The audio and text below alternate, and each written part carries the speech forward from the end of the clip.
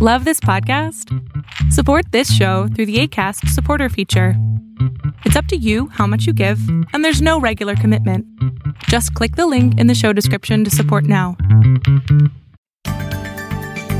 Welcome to Save Your Sanity podcast. I'm Dr. Roberta Shaler. Are you living with the chaos, confusion, and uncertainty that a toxic person loves to create? Is a partner, parent, ex, sibling, child, or coworker causing you to second-guess yourself? That can be crazy-making. I'm here to help you save your sanity. So let's get down to it and figure some things out now. Stay tuned. Hello, and welcome to Save Your Sanity. I'm Dr. Roberta Shaler. I'm delighted that you're here. I hope you're coming back from having enjoyed a previous podcast, or it's your first time here and you're looking forward to what you might discover. Tonight, we're going to be talking about a very important topic. They're all really important topics, of course, but this is an internal topic for you. How to stop striving to be good enough for a narcissist. Well, that's a big topic. And of course, the big question is, why should I be striving to be good enough for a narcissist? But we're going to cover all of that this evening. And I hope it's very helpful to you. So many vital pieces of this information. And we want to be right on it. So if you've been enjoying being part of Save Your Sanity podcast, I really invite you to show that by supporting the program. Go to patreon.com/saveyoursanity. Patreon.com/saveyoursanity. And if you haven't gone to Patreon before, it's a place where you can pledge couple of dollars a month or $15 one time or whatever you'd like to do. So it just shows your support, and I'm grateful for it. Thank you for those of you who have been donating. And if I can help you at any time, you find me at FOR relationship HELP.com. So we're going to be talking about why we keep striving to be good enough for a narcissist, or my term for them, a hijackal. Well, why would we use our energy that way? Well, there's a few reasons. First of all, when we were children, we knew inherently that we had to please the parent or whomever those giants were in our life that brought us home from the hospital. We get into a habit of judging how they're doing. Are they liking us? Aren't they liking us? And we calibrate that out, and we keep trying to get them to take care of us, get them to notice us, get them to like us, get them to approve of us, get them to validate us and demonstrate a lot of interest. And so it's not very much of a stretch to realize that we might also keep doing that when we're adults. And hijackals love to find people who do keep doing that when they're adults, because that means, you're going to do everything you can to please me. Well, that is just about perfect, right? So why do we not feel good enough anyway? What do we have to prove? The fact that you're drawing breath and taking up space makes you good enough to express what you feel and think and need and want just by virtue of breathing and taking up space. And yet, if you came from a family, particularly where that wasn't enough, where that wasn't good enough, and you were always pushing, striving, trying to do better, then you were it was a pre-existing condition for you. And so you keep doing it. So I'm hoping that through this podcast, you'll reflect on a few new things, see them from a different slant, feel differently about them after you've thought about them. And I'm going to give you lots of information to do that. So hijackals, whether of any variety, narcissist or otherwise, they look for two particular kinds of people, and they're kind of on either end of the spectrum. They look for people who have been pre-groomed by their earlier family or earlier relationships, so it's not too much work for them. And then they look for the ones who are a challenge, like, could I bring that person down? Could I get them to start second guessing themselves? And of course, everybody in between too. So it's not just all or nothing. They have degradations of how they like to demonstrate their power over.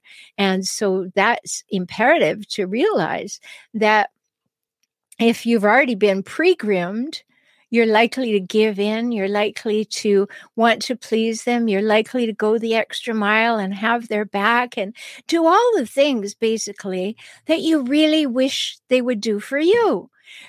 And that's one of the big problems we have to overcome. No matter where we are in life, we have one big problem. If we have it, we have to overcome it. And that is actually thinking that other people are like you. You know how you think that they will be like you, so you explain something to them and they don't get it or they're not interested and they're not like you. But you think, oh, I'll just explain it a little more. And a big piece of emotional maturity is to realize that other people are not like you, that they don't want to be like you. Maybe they can't be like you because of their previous circumstances. So no matter what topic we're talking about, really important to realize other people are not like me. So once I realize they're not like me, I need to be curious about them and learn about them and make decisions about them, because you can't have equality and equity, reciprocity and mutuality in some certain circumstances, particularly if people don't have the same values or vision or beliefs that you do. And I mean beliefs about how relationships should work, beliefs about what respect looks like, all those kind of beliefs. So very important calibration here. So if you've been pre-groomed, that means you already know that you look to others for approval. You look to others to please them. You go that extra mile and all, as I said, then they're very happy because they think, oh, all I have to do is love bomb, get that person on my side, get them to believe that everything that I said is real, believe my future faking. And if you don't know about future faking, look up that episode of my podcast. But they want you to believe the future faking, get very involved in it, and then they can get you. And in my book, Escaping the Hijackal Trap, if you haven't read that one, you can get it on Amazon. There's a whole chapter in there called The Gotcha Factor, how they perpetrate getting you. So you want to know that one too. So on the one hand, we have the pre-groomed people. On the other hand, the pre-groomed people are already ready to give in. They'll do anything. And on the other hand, we have the people that look like a challenge. And so what they want to do is to bring those people down. They want to get them second guessing themselves. They want to undermine their confidence. And that's where they find their power source. Either way, it ends up with you not feeling good enough. And they're happy to tell you you are not good enough. You know that, right? They are happy to tell you you're not good enough and you will never be good enough. So you strive to be better and you accommodate their wishes a little more and you do exactly what they ask you to do and you refrain from doing what they told you not to do and you compromise. Anything. I'm doing all the things you're supposed to do to have a happy, healthy relationship. And it keeps getting more and more one-sided. Well, one thing you know about hijackals is that when they tell you you should do this and you do it, they're going to move the marker because they're never going to let you measure up because that brings you to an equal place and they're not having it. They're not having equal in any form. Just not possible. Now and again, they'll give you the illusion of equality and equity, but they're not having it because they must be superior. So obviously, you can't ever be equal. So very, very important. So here you are, healthy person, maybe a little on the passive side, maybe a little predisposed to people please. And they see you and they think, I can keep this person always feeling not good enough. And then they can undermine the person who's very successful, take their confidence away, and do the same to them. But they're going to move the markers and they're going to blame shift. You know, there's a whole episode on blame shifting. You know, that's when you say, I feel really poorly treated, or I'd like this or that. And they say, that's not me, that's you. So they shift the blame to you when you're endeavoring to talk to them about your feelings or what you would prefer. So they move the markers and they blame shift, and then they past blast. And I did a whole episode on that too. So as soon as one thing is said, they give you every time you've ever done it, right? And that's past blasting. I'm going to blast the whole past at you to wear you down and tear you down. And by the time that's been repeated many times as well, you're going to be exhausted. And you're not going to know how to please them, because they're like the Red Queen in Alice in Wonderland, off with their heads, because she who will not be pleased is the Red Queen. And hijackals are they who will not be pleased. They'll be pleased by other people out in the community, but they won't be pleased by you. Why? Because, as I say so often, hijackals paint a public picture of perfection, while at home they provide a private place of pain.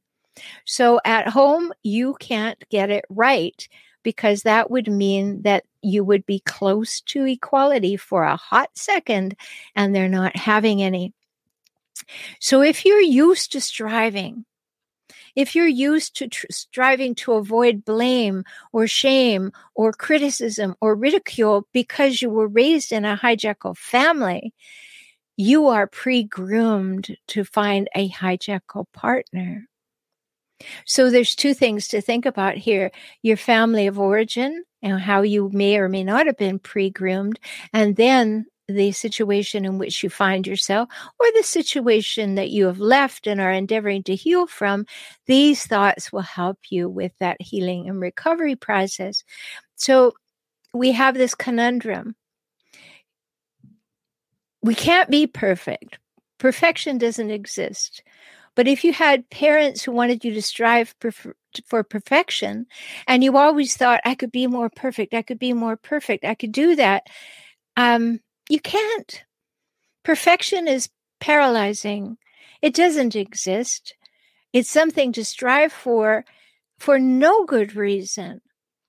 A long time ago, I remember I was so excited. I had read a book, so excited, and I read it 2 or 3 times, and I could hardly wait to go to hear the author speak.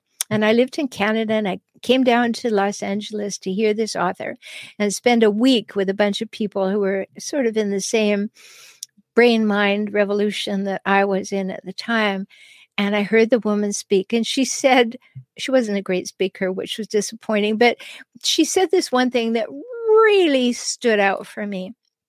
And you know how parents tell you, if it's worth doing, it's worth doing well. So you're not supposed to be a quitter. If it's worth doing, it's worth doing well. And she said this most wonderful thing. She said, if it's really so worth doing, isn't it worth doing halfway? And, yes, it is, because it's worth doing. And yet we could be trapped in that idea that if it's worth doing, it's worth doing well.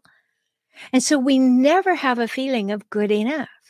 We never have a feeling of enough to get by. We are always pushing for that perfection, and that perfection does not exist.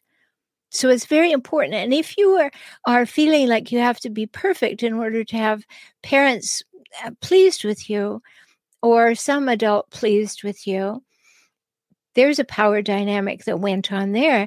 Then you get into a relationship with a hijackal, and they are the ones who want to be the arbiter of perfect. So you can never reach it.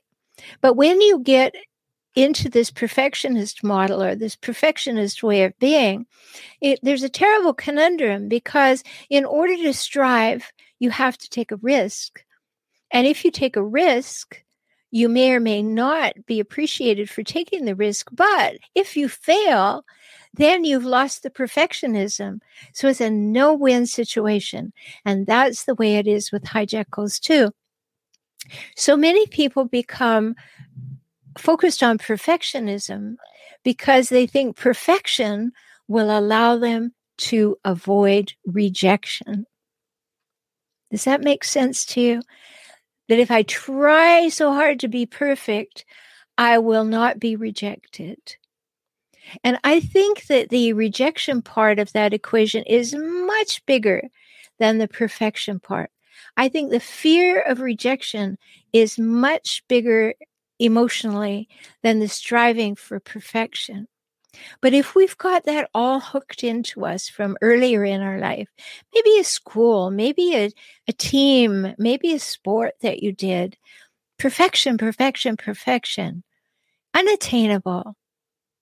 And so important to understand if that was in your past, because this would be something that the hijackal would hook into.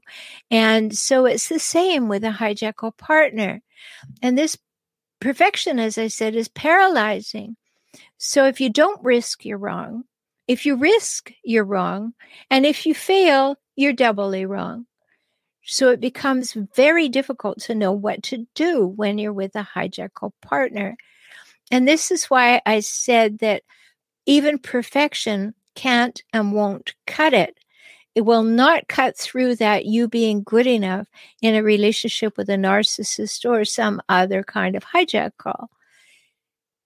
It's very defeating, but it's very liberating to realize that you can't ever achieve that, and yet they keep demanding that you do. And at some point, your opportunity is to break the cycle, to actually see that this is impossible. It is an impasse of grand proportions. It can't happen.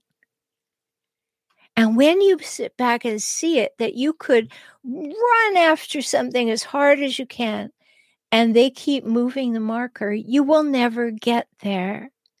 But if they can keep you striving to do what they want you to do for the hope that then they will approve of you, validate you, or perhaps love you, and you've already been through that a few times and you know that's not where it ends. It is not love. It is faux love at best. It's something that looks a little bit like what you wanted to feel, but it's not real. Because hijackals don't really have love to give you. More, they have uses for you. So to stop striving means you have to see this very clearly. And maybe you need some help with that. And if you need some help with that, I'm always happy to work with you because it's something that you can't see from the outside often. But if these things are causing you to nod your head and say, oh, I think that feels right, I think that feels good, come on over to beaclient.com. And I have an opportunity for new clients there for only $97 for the first hour. So come on over to beaclient.com, because it's really difficult to see inside yourself from being inside yourself. It's helpful to have someone who's well versed in this. And I've told you before, I had 2 hijackal parents. Of course, I married a hijackal. I divorced one. I co-parented one, and I was a hijackal magnet. And that's why I do this work, because there was no one to help me. Even when I went for professional help 25 years ago, there just wasn't enough help. And so I dedicated my expertise to providing that help. That's also why I have the Emerging Empowered community for you. And if that interests you, it's a community totally off social media. If that interests you, please come and join in at joinintoday.com. Joinintoday.com. And there are lots of wonderful things that you get for being a member over there. And it's sitting there all ready for you. So we need to break this cycle. First of all, we need to sit back and see the cycle. Yes, I have been on that wheel. I have been in that rat race. I have been striving only to never get anywhere except go around it again. So see that cycle. Then see the story of not ever being good enough. Who decides if you're good enough? Hopefully it's you. It's not other people. So I'm inviting you at that point to become self-referent, to look into yourself and say, do I think I'm a good person? Never mind what the hijackal has said, or any hijackal has said, or any non-hijackal has said for that matter. But to look within yourself and say, do I believe I'm a good person? What do I do that demonstrates I'm a good person? Make a big list of that and see that as the story that is true for you. Not the hijackal holding and moving the carrot all the time, but approve of yourself. Find that within yourself to say, I am good enough. I am a good person for all of these reasons. And then change that story with the hijackal to say, no, it is not all right with me to keep striving to do something that never has an ending. I can never get there. It will always be withheld from me. And once you do that, you can lay it down like, whoa, I don't have to keep walking on eggshells. I don't have to keep striving for the approval of someone of whom I don't approve. I've told that story about my mother in previous podcasts, so I won't tell you again, but the big learning of that story that I've told before is that I was looking for my mother to approve of me, but I didn't approve of my mother. So when I had the big aha, it was, I was waiting for the approval of someone of whom I don't approve. And that may be true for you too with the hijackal. And then the next step is to behave differently and make decisions that support you so that you can stop striving to be good enough for a hijackal or a narcissist. I hope this is something that will help you see clearly as you listen to this episode and see the possibility for doing something differently, the possibility for change, and recognizing within yourself that, yes, you are good enough and you do not need anyone else to tell you so. So until we talk again, take very good care of yourself. Remind yourself you're good enough in so many ways. You matter. You're precious. And I'll look forward to talking with you again soon. Thank you for joining me on the Save Your Sanity podcast today. I hope you've had some new insights, some ideas and strategies to help you gain clarity and confidence for moving forward toward greater emotional health and safety. You deserve that, and so do your children. If you found value here and would like to support this podcast with $1 or $5 each month, please do so at patreon.com/saveyoursanity. Learn more about how to work with me via video conference, join my optimized circles, or subscribe to this podcast on my YouTube channel at my website, transformingrelationship.com. Talk soon.